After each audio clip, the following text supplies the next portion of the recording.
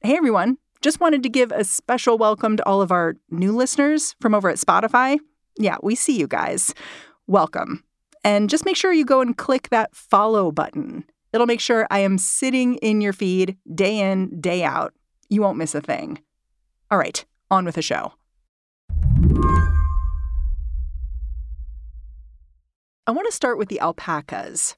The Washington Post says they're named Dolce and Inti. Then there's a pair that goes by Truffle and Teddy. And these fuzzy animals, they look a lot like llamas.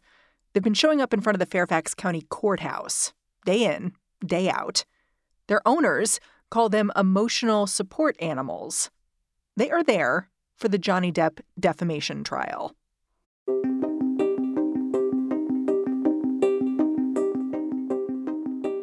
To me, the alpacas are a kind of metaphor, because this trial is a bit of a circus.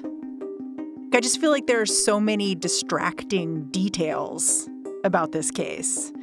Do you have a favorite? Well, the severed fingertip is up there.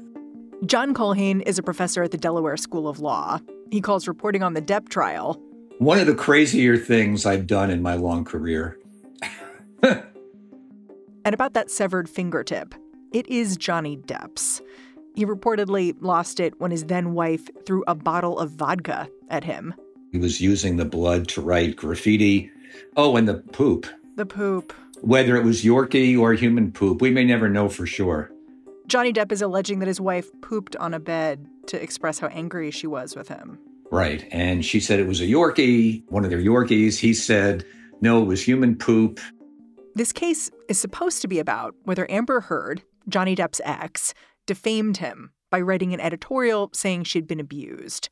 But it's become an elaborate he said, she said, in which the worst moments of this marriage are getting dragged in front of a jury. I want to say who cares, but it's like, it's too crazy not to open your eyes to it, I guess.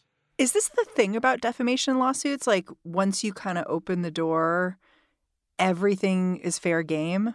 That's exactly right. So the very thing that you're doing, bringing this lawsuit to try to salvage or rescue your reputation, can actually, at least in the short run, have just the opposite effect, because all this stuff comes out.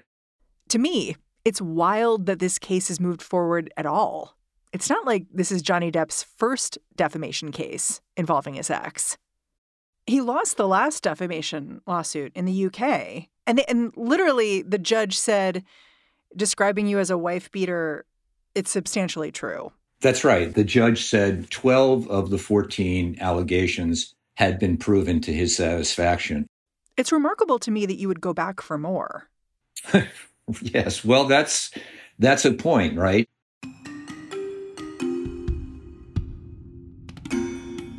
So he said something about he is obsessed with the truth. That's one of his lines from this litigation. So if you think he's credible, he seems to believe that no matter what, and no matter how much this lawsuit is actually doing the opposite of helping his reputation, he is determined to have some fact finder somewhere side with him in this version of the story.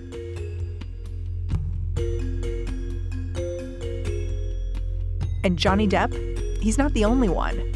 More and more celebrities are making this same choice to pursue defamation allegations to the fullest extent of the law. Today on the show, a look inside the cases that are making free speech very, very expensive. I'm Mary Harris. You're listening to What Next? Stick around.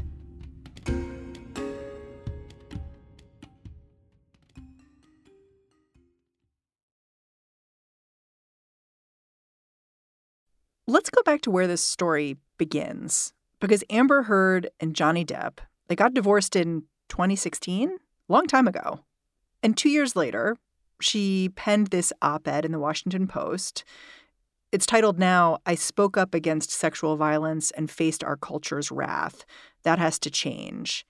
And what stands out to me about the op-ed is that it's not really about Johnny Depp. It's about her. Right. That's true. It is about her. So I guess I would make 2 points about that. Is even if you're trying to kind of come forth and tell your story, if you implicate somebody else in a way that is going to affect their reputation, that person has a defamation claim. And I think that's, sort of what we're talking about here. But what's interesting is, like, she's not identified as Johnny Depp's ex-wife. She's identified by her spokesperson status. And she makes some kind of interesting observations. Like, she says, a powerful man is like a ship. And that ship is a huge enterprise with lots of passengers, essentially. Mm-hmm. And when the ship gets into trouble, those passengers are going to try to bail the ship out to save themselves. And I was like, decent point. Yeah, it is a decent point. And I think, I don't know if the ship metaphor has anything to do with her role in Aquaman, but bringing Depp into it is, where she got herself potentially into trouble, certainly getting him into trouble, because now all of his stuff has come out. How did she bring Depp into it? Because she doesn't use his name at all. It doesn't matter. So as long as a reasonable person would understand that she was talking about him. So if you read the piece in the way it was intended, you're right, it's mostly about her, but she talks about how she was in such a situation. And everybody, not everyone, but reading it, given the timeline, people can connect the dots. That's right. People can connect the dots. And she's not denying that she was talking about him. I mean, she says, I write this as a woman who had to change my phone number weekly because I was getting death threats. Right. And I rarely left my apartment because I was being pursued by camera drones and photographers on foot, which sounds like a nightmare and is kind of just about celebrity culture. Oh, it's terrible. It's about celebrity culture, right, more generally, but this is also just terrible, right? I mean, if it happened. Now, of course, there was a psychologist who spoke to her at the request of Depp's lawyers and found that she was suffering from borderline personality disorder and I guess something called histrionic personality disorder, suggesting that those things are what would have led her to make these kinds of accusations that weren't true. Oh, man. As a woman, I just hear that and I'm just like, there's a psychologist being like, there's a woman. Yeah. And one important distinction between this case and the UK case, right, is that case was tried to a judge. So in the UK, you don't have a right to a jury trial in civil litigation, but in the United States, you do. And we should be clear about that UK case. That was Johnny Depp suing The Sun. They published an article saying he was a wife beater. Right. And basically in the UK also, the burden is on the plaintiff to prove it's true, and he wasn't able to prove it. He wasn't able to prove he wasn't a wife beater. That's right. I mean, the main accusation here is that this article in the Washington Post, this op-ed, ruined Johnny Depp's reputation, made him a Hollywood outcast. Mm-hmm. And Heard's attorneys, they're basically arguing Johnny Depp did that to himself. Yeah, I mean, even his former agent said he couldn't point to any role that he had lost as a consequence of this article, though he did say he thought or he believed that maybe that's why he hadn't been cast in Pirates of the Caribbean 6, I think. Even if he wins, he would be able to get some damages because in cases like this, libel cases, damages are presumed. But the kind of damages he would want, which are for these lost roles, he would really have to prove to the satisfaction of a jury. It's not apparent to me that he can do that. Yeah, there are also all kinds of allegations coming out through this litigation about Amber Heard and her behavior, like that she threw a bottle at Johnny Depp, and as a result, he lost a tip of his finger, and he calls the finger Little Richard. The only thing I could think in my mind was, thank God it wasn't the left hand, which is the fret hand. I'm a right hand, so that's the fret. I would have had to relearn how to play the guitar all over again. What I now call Little Richard, my chopped finger. But does that matter? I'm wondering, like, does it matter that she also struck back against him in terms of defamation? Or is that just coming out as a way to make the jury think, well, I don't really think anyone's right here. It's essentially a question of which way will the damages travel. If one party abused the other and then, lied about it, or one party didn't abuse the other and the other person lied about it, there should be damages in either of those cases. But, Depp has claimed that not only would she verbally, I think he said, decimate him, but that she allegedly attacked him by slapping him, shoving him, throwing remotes at his head, throwing wine into his face. And he said in her frustration and rage and anger, she would strike out. So in terms of her countersuit, that's very important. Johnny Depp's defamation suit asks for $50 million in damages. But Amber Heard, she's responded with a countersuit all her own for $100 million. And she is on the stand right now with her own allegations of abuse. Do you remember the first time that he physically hit you? Please tell the jury about it. I will never forget it. It changed my life. It doesn't sound like there's a good outcome here for anyone. No, it's so lurid. And some of the things that come out, whether or not they're true at this point, almost doesn't matter as much as the public perception of them. The principal office of defamation, in my view, it's mostly about restoring and repairing reputation. And in the effort to, disprove this allegation, I can see no upside to his reputation at all. And I don't see much upside to her reputation either. We'll be right back.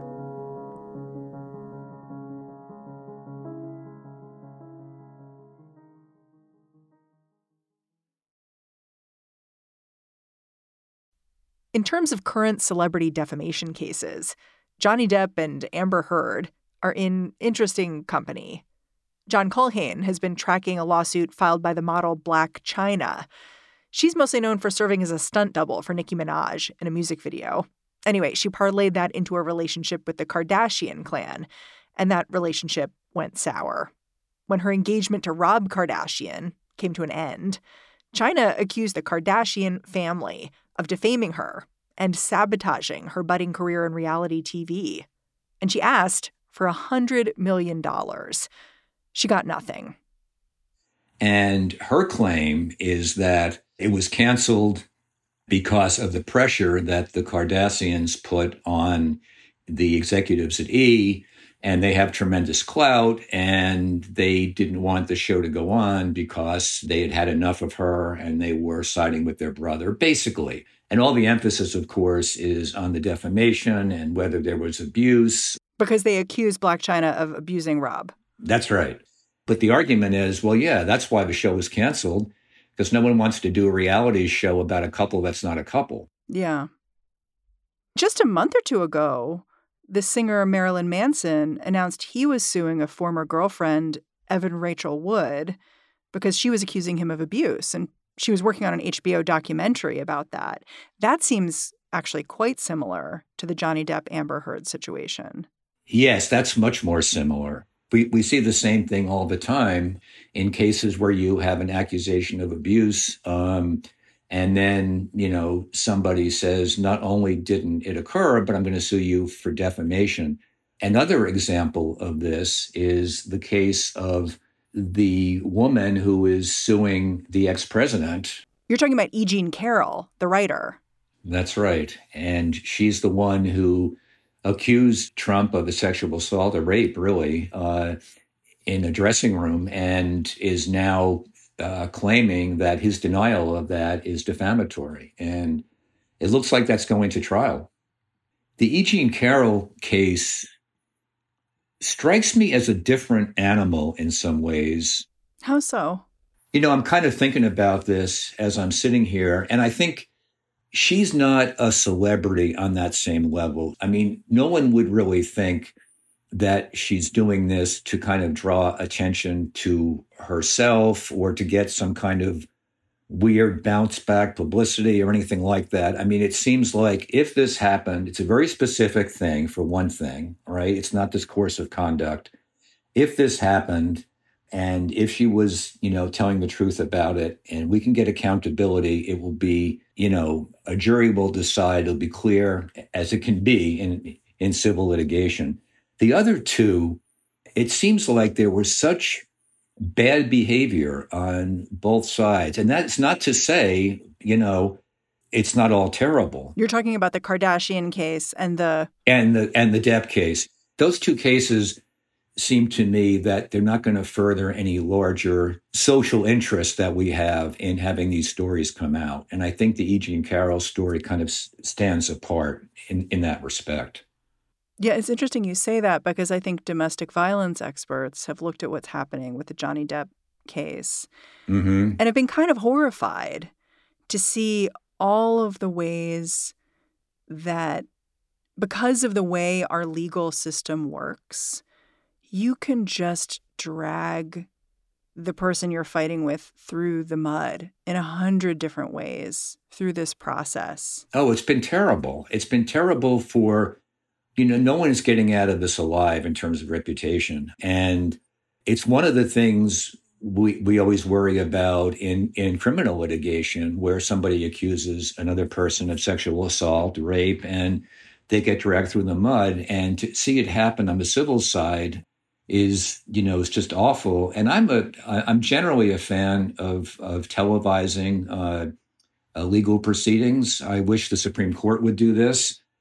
I have to say I have my doubts in seeing this Johnny Depp case, because is the goal of public education really being served, or is it just noise and more stuff that people are trying to assimilate and deal with? It's depressing. Yeah. I wonder how you think this case connects up with the larger cultural conversation we're having right now about free speech. Like, it's interesting to me that this case is happening at the same time that we have Elon Musk buying Twitter and saying, I'm going to open it up to anything goes, more discourse is better. And then I look at a case like this and I was like, is more discourse better? Yeah, I know. That's right. I mean, I think the First Amendment scholars are really having sort of a new conversation or an expanded conversation these days about the things that we've been saying for years, which is, the marketplace of ideas, and the more speech that's out there, the better. And in the age of social media and incredible vitriol and the ability to kind of tear people into pieces, it does raise interesting questions. And I think in my attempt to link these things up, what I would say is this. It's not surprising that in the age of kind of pan social media, that there are all these defamation cases, because there's so much information out there. It's so easy to tear down someone's reputation. And the remedy we have for that is a defamation suit, right? So it's not surprising that these suits are out there. Is that the right remedy? Well, that's the question. And part of the idea of the public figure, right, is that we make it difficult for public figures to sue in defamation because they have access to the very same platforms that they're defamed on typically, right? So if I'm pick your favorite celebrity and I am defamed by somebody, I can fight back in the court of public opinion through social media, through op-eds, whatever it is.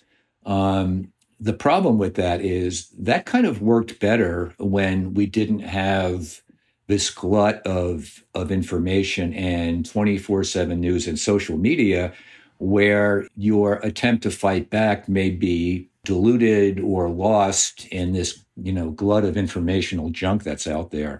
Is that explicit somewhere in the law that it's like, really your first remedy should be write an op-ed for the New York Times? Yeah, it kind of is, right? So the Supreme Court has said that public figures can only, because of the First Amendment, that public figures can only sue for defamation if they can show what they call actual malice, which is you either know the statement is false or you recklessly disregard whether it's true or false. So in the old days, you could just sue for negligence, right? You didn't do your homework. You didn't investigate seriously. And one of the reasons the Supreme Court gave for that position was that people who are public figures can fight back in the court of public opinion. Maybe they should revisit that. That was a long time ago.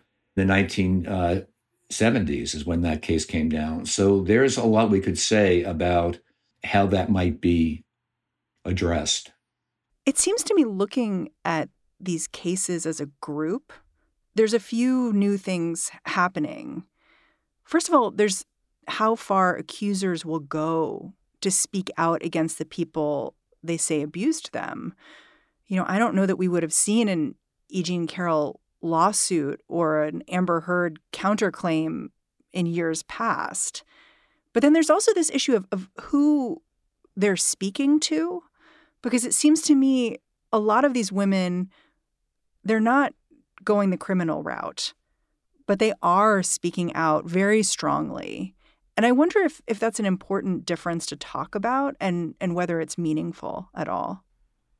Yeah, so that's a great point. And I want to be understood to say very clearly that I think this is a good thing, that especially women, but anyone who has been abused physically or sexually by somebody else, that they now feel it's possible to come out against your accuser. And I think the events over the last few years have kind of helped, gin up people's courage to do this kind of thing. So I think that's been a tremendously helpful thing. What I worry about is that suits like this, wherever the truth lies, these allegations of back and forth and just the luridness of all of this, if that's a word, is going to make people cynical or skeptical about these very serious concerns that people absolutely should be raising. Do you worry at all that cases like this are the courts essentially saying to domestic violence victims in particular, if you don't go to the cops, just shut up? Yes, I worry about this, tremendously. And a case like this has real potential to do harm. And I find it painful to watch, to be honest with you.